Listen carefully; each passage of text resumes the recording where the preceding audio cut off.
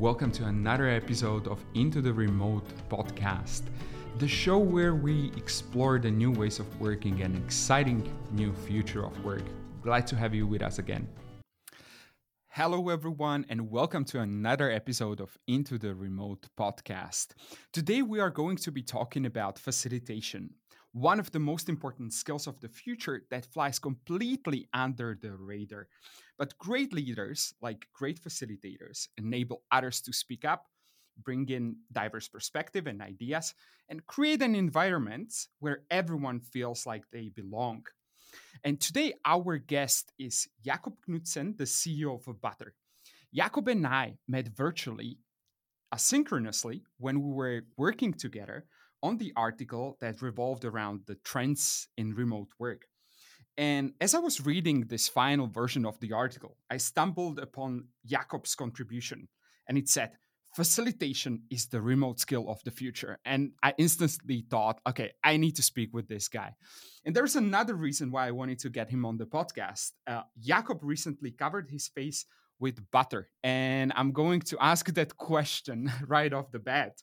But Jakob is also building Butter, the tool, which is like Zoom, but laser focused on workshops and meetings, and their target group is really facilitators. So I'm excited to discuss the topic of facilitation with Jakob.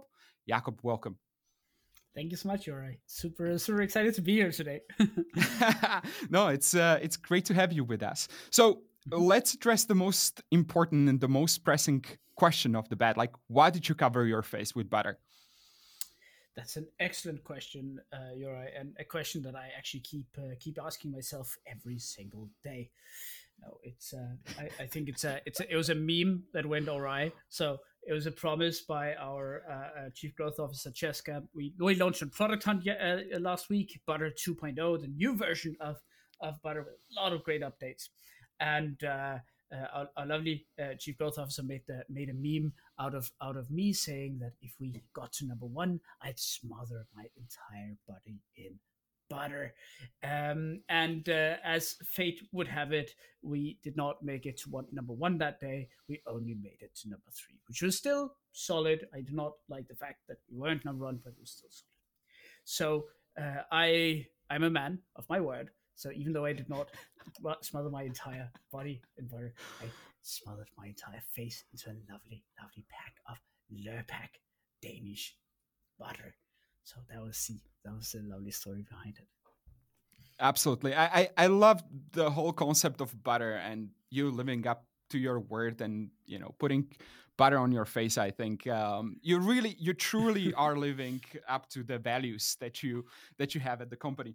So, Jakob, let's get into the topic. First of all, what is facilitation? Everybody keeps on talking about facilitation, but I dare to say there are very few people that truly do understand what facilitation is. So, what is your definition? That's a great question, Yuri. So, facilitation is the act of getting a group of people through a session to the desired outcomes. And again, it includes a different lot of different setups, but overall, we in Butter see facilitation as being one of three acts. The first of this is preparing the session, predefining the outcomes, defining the roles of people, and ensuring that everyone is clear on what the session is going to be about. So it's the pre-session component. Second part is during the session, and their facilitation is guiding the group of people through the session and reaching the desired outcomes as defined before the session. And the third component is the post-session component, namely defining or taking the outcomes from the session itself and wrapping those nicely and ensuring that they are implemented into the particular organization that the outcomes are meant for. It's like that three-step process that we see facilitation before, during, and after the session. Mm-hmm. And Jakob, I'm a huge believer in facilitation as the skill of the future as well. But very few people actually associate facilitation skills with being a great leader. And the question is, why should leaders even think about becoming good facilitators? It's a super good question. I think it relates back to a lot of people, they talk about meetings being bad. I think like there's always memes. There's Dilbert comics. There's everything about, oh my god, we're going into another meeting and we're doing meeting to do a meeting and we're spending time in meeting all day. That's horrible. And that was just exacerbated when the world went remote during COVID and everyone was sitting on virtual video meetings. Facilitation is a skill that has been relevant for a long period of time, and that is the act of getting the most out of these meetings and the act of not having any bad meetings at all. Again, that's a skill that I believe that all leaders, but not just people leaders, also project managers or anyone that's leading any kind of process, they should have had ever since the dawn of business. But it's a skill that has just become even more prevalent and even more obvious when you see remote sessions. Because when you're sitting in a remote meeting, be that or a remote session, be that an all hands meeting, be that a team meeting, or a workshop or a training where it's even more prevalent, it just becomes obvious that you need someone to carry you through the meeting and ensure that the takeaways of the session um, are made clear and that you actually spend the time well. In physical meetings, people were able to kind of use almost like subliminal cues or help each other kind of carry through those meetings. But in remote meetings, you don't. You're missing a lot of those cues that you have in a co-located or a physical setting. And that just means that facilitation or someone taking the lead on the meeting and bringing people through that meeting and ensuring that all the takeaways are created there, that is all the more important. That's why I believe that facilitation is the most important skill of this future, because I believe that in the future you'll see way more remote meetings and you'll see way more hybrid meetings, and therefore it becomes absolutely essential that if these are not to be made wasteful, you need someone that can take people and bring them through that session successfully and ensure that the outcomes are absolutely clear and that the time is not wasted.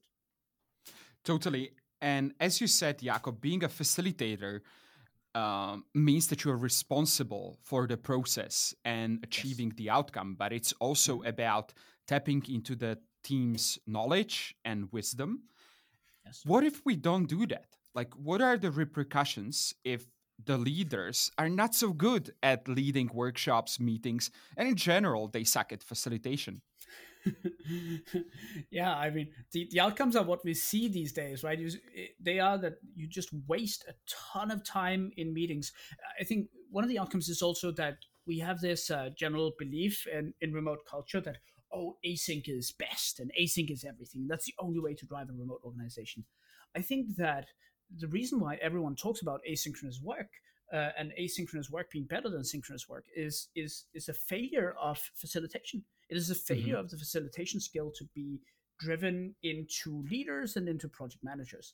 Therefore, people think that synchronous sessions, i.e., meetings, workshops, trainings, whatever, they are a waste of time. So that is basically and the failure of that drives two ways, I believe. One way is what I just mentioned, the fact that all remote organizations they need to be work asynchronously, but I don't believe that people are built to be asynchronous beings. Therefore, the other drive will be a drive back to the office, which, again, as remote organizations, is something that I don't think is optimal. But it will be the ultimate, repercussion of the failure of facilitation being a skill that leaders have. Yeah, and a lot of people are talking about the needs to upskill, team members and leaders in general, both on the on two front lines, right? As you said, like Mhm. asynchronously, we need to get better at documenting things, writing and recording the videos in a succinct way. But also, as you said, like leading meetings, which ultimately means being good at facilitations. Mhm. So let's get practical over here. Because facilitation can be difficult to explain, but when people experience a really well facilitated meeting or a workshop, they're like, wow, I want more of those meetings in my life, right? So how can we learn to become better facilitators? Oh man, yeah, that's a great question. Um, I think the biggest part of becoming a great facilitator is having a ton of empathy and understanding, especially in remote settings, but in settings overall, just what is happening to each individual in the meeting, and whether you're tapping everyone's mind and whether everyone feels heard. There's something like there's some basic skills around empathy. There's also another basic skill around structure. Like being a great facilitator is being able to set up a structure and stick to it beforehand. So there's another basic skill there. But I think overall, there are a lot of great resources out there that help you understand the basics of facilitation and kind of get it there. Again, one of the reasons we built Butter to begin with was to create a tool that superpowered facilitators. And that basically meant two things. One thing was for people that are experienced facilitators, they should be able to just pop in there and then suddenly feel like all of their wildest dreams came true. That they're able to, manage breakouts in an amazing way, have a great overview wherever people are, reallocate people on the fly, use whatever tool they have and just plop it in there, be it Miro, Mural, polls, you name it. But basically superpowering advanced facilitators into being able to do whatever they want. The other part that we wanted to do was to drive a structure that non-experienced or inexperienced facilitators can follow. So that means everything from setting up an agenda beforehand. So you set up an agenda, you make sure that you have clear outcomes defined for the meeting. You set up, icebreakers, checkouts, and the core of the meeting structure itself. All of that beforehand. So that's one thing. The first thing that a facilitator needs to do is ensuring that all the structure of the meeting has been planned out before. The second part is actually during the session. Again, we create guardrails that allow facilitators to stick to whatever they've planned beforehand, which is a super difficult thing to do. Like one thing is planning, it's nice, it seems good in practice, but then it comes back to the empathy and like sticking to the structure that you need to have during the session. Again, we created a product where we help people kind of stick to that structure, and we create ways of participants of engaging that kind of helps you with that empathy. It gives you cues to help with that empathy, and then we package it all nicely and kind of ensure that everything's there after the session has taken place. This of course became a bit of a okay, hey, what's the good stuff that we're doing in Butter, but overall it is a, because we believe so heavily in facilitation not just being a skill for the few but being a skill for the many. A lot of the stuff that we create is created upon the basis of what we believe facilitation should look like. I hope that answered a little bit your question, Eli.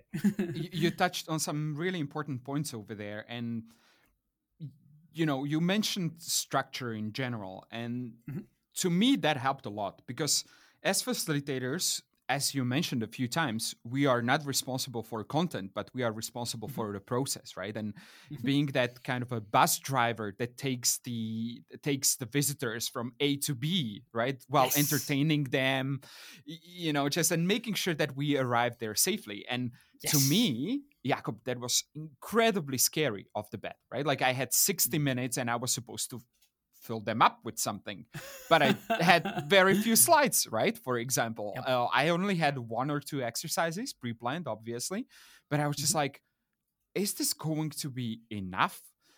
And it was incredibly scary, I have to be honest. So how can facilitators get over this initial fear of not having content to fill in those 60 minutes, for example?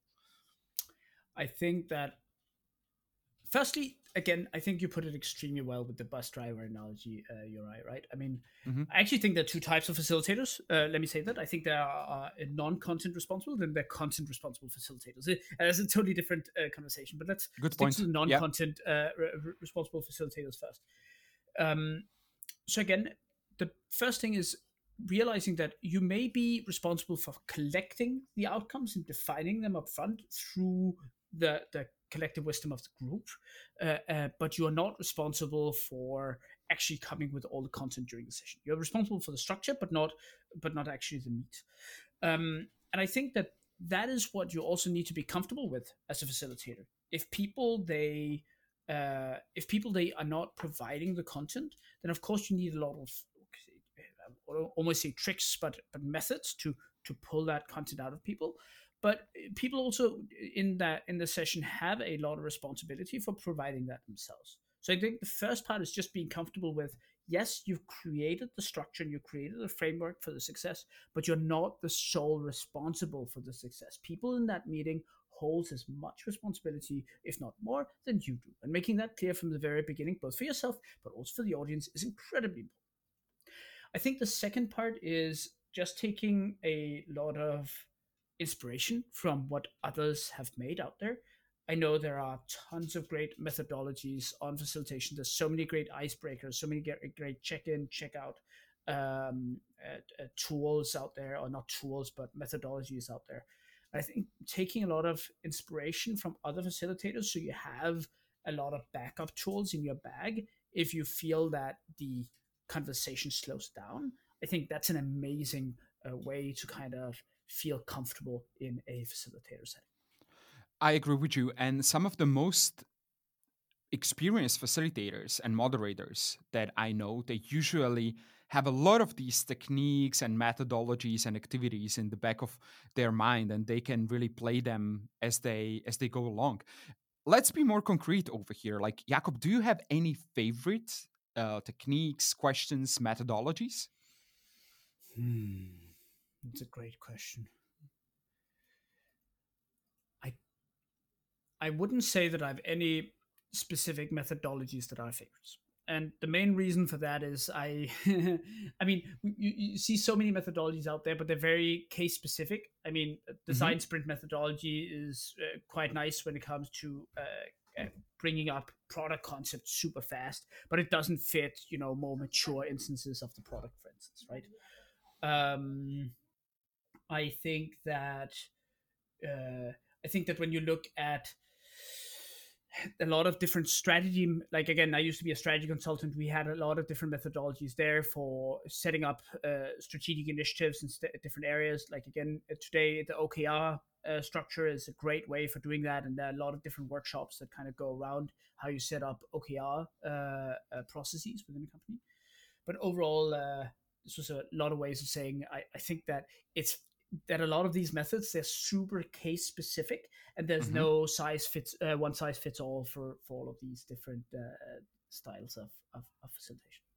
That's actually a really important point. Like, if you want to facilitate a really good session, like it usually revolves around, as you said, like a methodology such as OKR or design sprint or design thinking, and Mm-hmm. they are usually like well tested, these methodologies, and a lot of resources out there. One of the practical techniques, and I would love to hear your thoughts on this, is let's park this item. And it Mm-hmm. helped me so much. And it's such a simple exercise, Ah, right? yes. Which means that once you start discussing a certain problem, but the conversation goes off, or a person makes a valid point, right? But it's off the discussion, you as a facilitator just stop it over there and say like, okay, Jack, that's a valid point, but let's just park it for later. And that Yeah. really helped me to Yeah. get better at the meetings that I was facilitating and bring the conversation back on the topic. Such a super simple method as saying, okay, let's park this topic, let's park this item, really helped me to improve the meetings that I was leading. Yeah, I hear you. And I think that parking the item and just continuing onwards is one. Like overall, getting everyone to, simple methodologies like turn off your phones, turn off your notifications. Like again, super simple, extremely practical things that you need people to get in there. Setting ground rules in, I mean, I remember when I was doing workshops in my strategy consulting days in the physical space, we'd always have like a big poster on the wall, with ground rules for the workshop, right? Which included, no phones, the park it thing. Like we had a parking lot poster where we take post-it and little stickies and put it up there whenever someone said it. I love the parking lot. Like so, a lot of these different ground rules that are that I believe are super nice and ever present. One last ground rule or methodologies that I love in the session itself and I think is especially important in remote sessions, is a very, I'd almost say strict, but control or disciplined control of who has the word.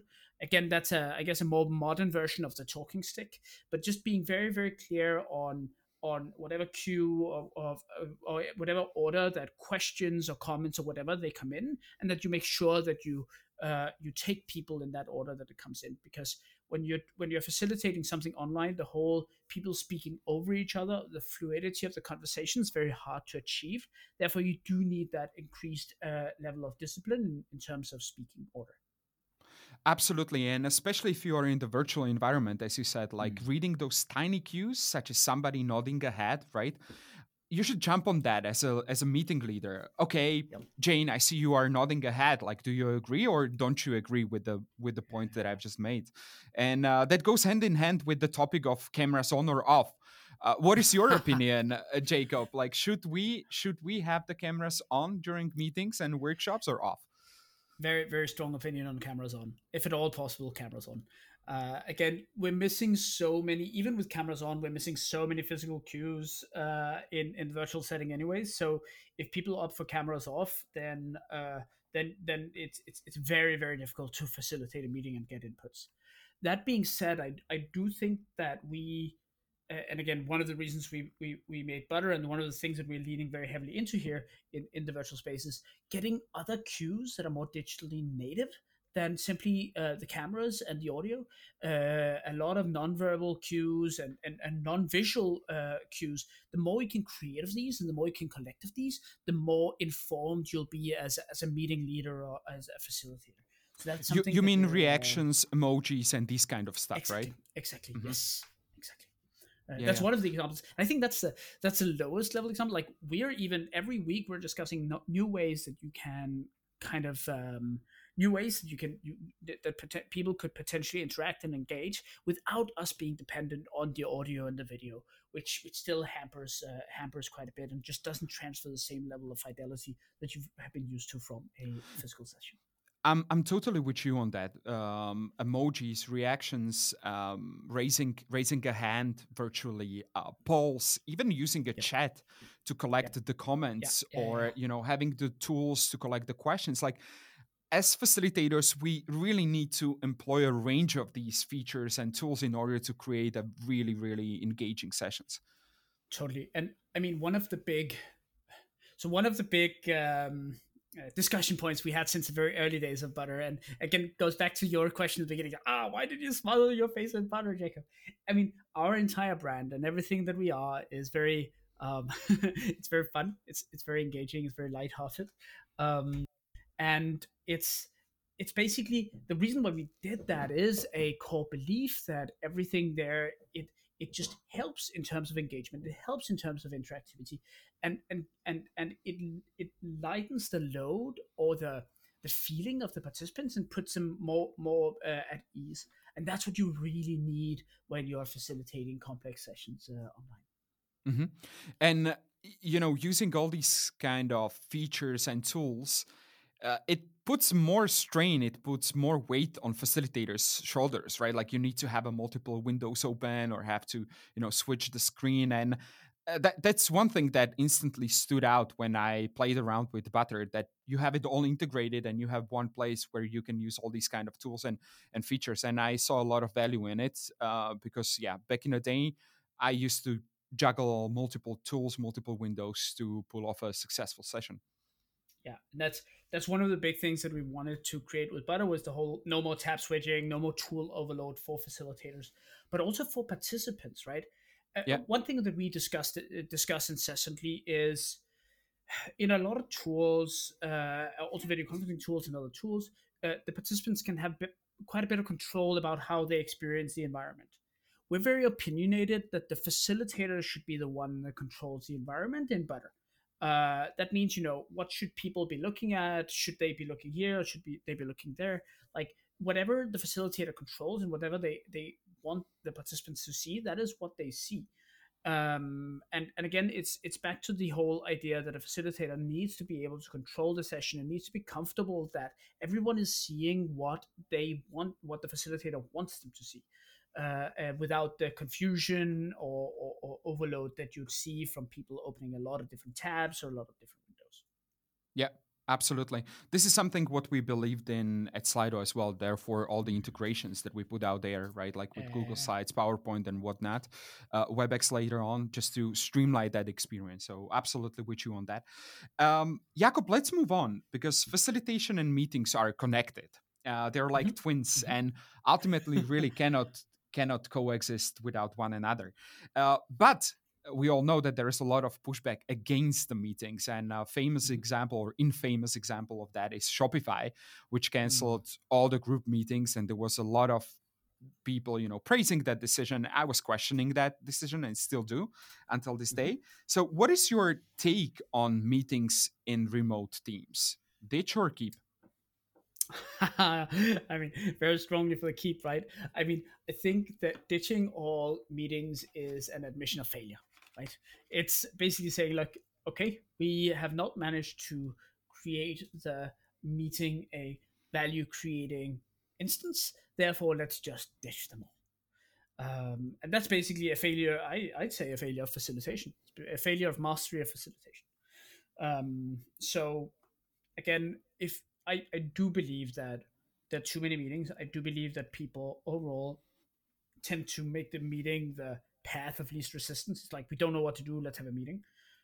But overall, but aside from that, if you are specific on why you have a certain meeting, if you do set up a clear agenda, clear outcomes, if you do facilitate it specifically, then it's an extremely strong type of session where you can have significantly better, say, brainstorming outcomes. You can have you can reach decision that's much faster. There are a lot of these things that you can do in a great meeting and a greatly facilitated meeting that just simply will struggle to do asynchronously, which is Shopify's current alternative.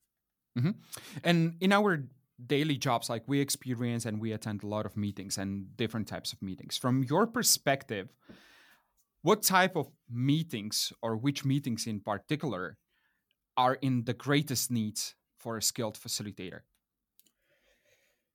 Yeah, I mean, I'm very opinionated there, right? I mean, we started Butter with two use cases in mind: workshops and trainings. And those are, again, if meetings is all sessions where people meet, then this is a very small, not a small, but a very specific sub segment of these. And the reason why we started those were because they were the most complex of synchronous sessions. um, those are like, they're irreplaceable. You cannot, like, a greatly facilitated workshop where you bring a group of people through a complex process and come out with a specific outcome. Like, there's no real replacement for that. It's very, very difficult to do asynchronously, if not impossible. The same thing for a great facilitated training session where you enlighten people. Again, different types of trainings. It's not the 0 to 1 where you can do a lot of async, but if you do tend to upskill people with concrete examples and stuff, then a training session is great for that. So those definitely need to be done asynchronously. Then you have a lot of then you have two other types of meetings that I believe are very important to do synchronously. One is the complex decision meetings. Again, hmm don't get me wrong. It's not that you have to take in the information during the session. No, you have to prepare a lot of stuff async. And I think for a great synchronous session to succeed, you have to have a lot of great async work around it as well. Don't get me wrong there. But I think the actual conversation and actual decision making based on a ton of asynchronously digested materials is best done in a synchronous session. The other type is brainstorms. So just loose conversations where you kind of know which direction you're heading, but you mostly spitball in to come up with ideas in a specific direction. The ping pong and the fast building on each other's ideas is just so much better done in a synchronous session there than it's done asynchronously, simply because of the speed and the energy that you end up building there. Then maybe the plus one is celebratory meetings. So again, if you want to kind of have if you have a great announcement that you want to do through a company all hands or a town hall, and you want to kind of have the energy build upon the energy, then that is also definitely something that is better done in sync. All great examples. And I think brainstorming sessions are so important. And most of us have been, you know, have been participating in many of those over the years, but very, very, very few of those sessions really stood out, like, to be honest. Can you give us some concrete tips and pieces of advice on how to really improve these brainstorming sessions? Yeah. Again, I do feel like I sound like a broken record, but I think a lot of brainstorming sessions they fail because they lack structure. And it Hmm. some people, they think, oh, a brainstorm, that needs to be like fluid, and we just go in there and then stuff comes out. But if you're not clear on why you are brainstorming and what the desired outcome of the brainstorm is, if you're and not just desired outcome, but what is the playing field of the brainstorm? Is it, can we bring in everything, or are we playing in a very specific area? Like, a lot of the best ideas, they come not from having a total open field; they actually come from creative constraints.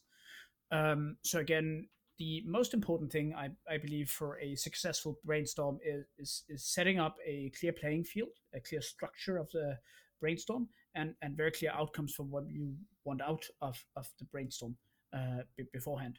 And I'd say a plus one to that is only having people in the brainstorm that actually contribute to it. So not having people that are in there as spectators to the brainstorm. It's a bit weird for the spectators, and it actually constrains the active people in the brainstorm from coming out with ideas. Those are some very concrete tips on hosting and facilitating brainstorms. Really good stuff over there. And just to elaborate on the synchronous element of great meetings, what you touched on previously, this proved to be working really well for us for brainstorming sessions to do the pre-meeting work, right? Like you give Yes, exactly. people instructions. All right, folks, we need Yeah, to increase the number of signups, and I would love to bring everybody together into the room. Like, how can we do that? Without giving these instructions ahead of the time, you just put a person, on the spot and ask this person, okay, tell me, how should we do that? Like, without doing a yeah. proper research, without thinking about it in a wider context, it's very difficult, and those meetings tend to go nowhere, or you just scratch the surface. So that's what proved to be working pretty well for our team, like when we started getting ready for these in-person meetings ahead of time. What's your So opinion? so smart, so smart. Like, totally agree on that. And I think another thing that you avoid when you do the when you prepare super well and you ask people to do all the pre-work before they walk into the brainstorm, that's actually groupthink, right? So if you make no pre-work, then you might very well end up with people like kind of just circle around the same ideas and groupthink. Whereas having done a lot of pre-work, you actually ask people to think in on their own time, which then, and what was the word I was looking for? Uh, yeah, well, think on their own time, or in their own particular area. I do believe that you can do some of that pre-work if you need to carve out people's time. You can carve out like an individual time in the first 30 minutes of the brainstorm or whatever, where people can read through and kind of generate ideas on their own. But then you need to create that pre-work in as a part of the brainstorming structure, if you will. Yeah, absolutely. Jakob, let's talk about Butter because, as I said, like it's a tool for facilitators, and from what I've played around, it really looks something super valuable and taps into those needs, such as having or creating the structure, having this kind of a setup of tools that I can play along. What are your favorite Butter features to keep the online audience engaged? That's a good question. I think I have a few favorites. The breakouts, like again, one of the big troubles with online is the whole way that people interact with each other. Right? It's very hard to sit in a session of 20 people and actually have everyone kind of talking with each other. Breakouts is the best way of solving that, of breaking people out into manageable groups where they can actually get something valuable out of talking with each other. And that's something we've leaned very much into with Butter, is creating extremely powerful breakouts that allow you to do that. I think in the future we'd go even deeper into the like original thinking of why do breakouts exist, what is the purpose of doing breakouts, and coming up with new solutions in that area. But for now, breakouts is definitely one. The other part I love about Butter is our integrations and tools. Like as you mentioned, like stuff that just runs directly in the product. Of those are, for instance, Miro and Mural, the whiteboards that you can just open up. People aren't confused about where it is. They can open up directly in Butter and begin collaborating in there without having to open in a new tab or whatever. Even if you're coming in as a guest. So those are some of the things. I think some of the dark horse features that we built, and I was super surprised about how creative people could be, was our flashcard feature. So we built like a way for people to create their own flashcard decks. They could be decks of just simple question prompts. They could be interactive images where people could pin their little cursors on. And we've just seen so many cool things that people have created, from just saying, yeah, I stopped doing slides, I'm just doing flashcards now because it forces me to be very succinct and simple, to using it for all kinds of super cool icebreakers. I particularly like the sheep scale icebreaker. What type of sheep are you today, where you can pin a happy sheep or a crazy sheep or whatever, right? So all these Love it. cool things that we've just seen people create. So I think those are some of my favorite features. Awesome. Great stuff over there. And Jakob, you also released templates just recently, Mhm. right? And that's Mhm. also the reason why you smeared the butter all over your face, because you ended up on the third place in the product hunt. So congrats on that. Mhm. How can Thanks. users get the most out of the templates that you released? Yeah, I mean, so we've got two types of templates. One template is for agendas. So if you want to run the perfect brainstorm, the perfect design sprint, the perfect town hall, then we have uh, uh, agendas, full blown agendas that people can utilize in there. So they can just start up their Butter account. It's free, and then they can plug in the template, and then they can get going with the meeting. So again, back to the whole: how do we help inexperienced facilitators become strong facilitators? That's one of the ways that we do it. So that's one type of template. The other type is templates of individual tools. So they would be, I guess, for example, the sheep scale check-in templates. It's individual tools, flashcards. It could be playlists, could be polls that we've got people made for, especially for icebreakers and checkouts. They've been extremely powerful there. So that's the way that I'd recommend people to get the most out of the templates. Cool stuff. Well, templates, as a facilitator, I always look for new ideas and for the templates. I mean, like, Mhm, there are mhm, never enough. So really hoping that not hoping, I'm sure that the templates will be popular, and facilitators will mhm. find a lot of value in them. Let's wrap up this conversation. So, Jakob, over to you. How much do you think that facilitation will become really an sought after skill for the leaders? Oh, 100 like I don't doubt that for a second. I think it'll be a massively sought after skill. Uh, Already today, we're seeing loads of facilitation courses pop up. We're seeing that any remote organization, or most of the remote organizations that I speak with, they require people in leadership or in project management positions to have some level of facilitation training.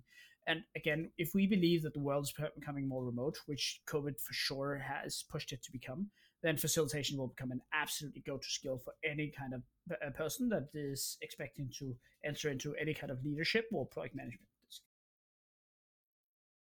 Well, that's a beautiful picture of the of the future, and I really really hope that the facilitation will become a widely spread skill among the leaders and the team members in general. And Jakob, just the very last question, which I always ask all of our guests: what are your three favorite books that inspired you recently? Oh, that's a great question. I think first of them is the Mom Test. I think he's called Rob Fitzpatrick. It's such an amazing book. It's inspired me ever since the beginning of building Butter, and before that, a great way to kind of get going with any kind of startup or with any kind of problem that you wanna attack. Second book that I'd recommend was what's called uh, the Great CEO Within, from Matt Machari. Again, amazing, not just for CEOs, but for anyone that is running a startup. To be perfectly honest, it's got very hands-on, very concrete tips on how to build any kind of startup. And the third book, oh man, you're really pushing me here. I think the third book would be Pandora's Star from Peter F. Hamilton, which is a sci-fi book. I'm a big sci-fi Nice. nerd, and what you say, the world building is absolutely amazing, and I get so excited building that and or reading a book like that. Also in terms of what the world can become in the future. Great stuff. Jakob, thank you so much. And if any of our viewers slash listeners would like to connect with you, how can they do that? I'd recommend on LinkedIn. I'm under Jakob Knutzen. I'm very open to connecting, so please connect with me there and reach out. Great stuff. Jakob, thank you so much for the interview once again. Great to have you with us. Yeah, thank you so much for having me. All right.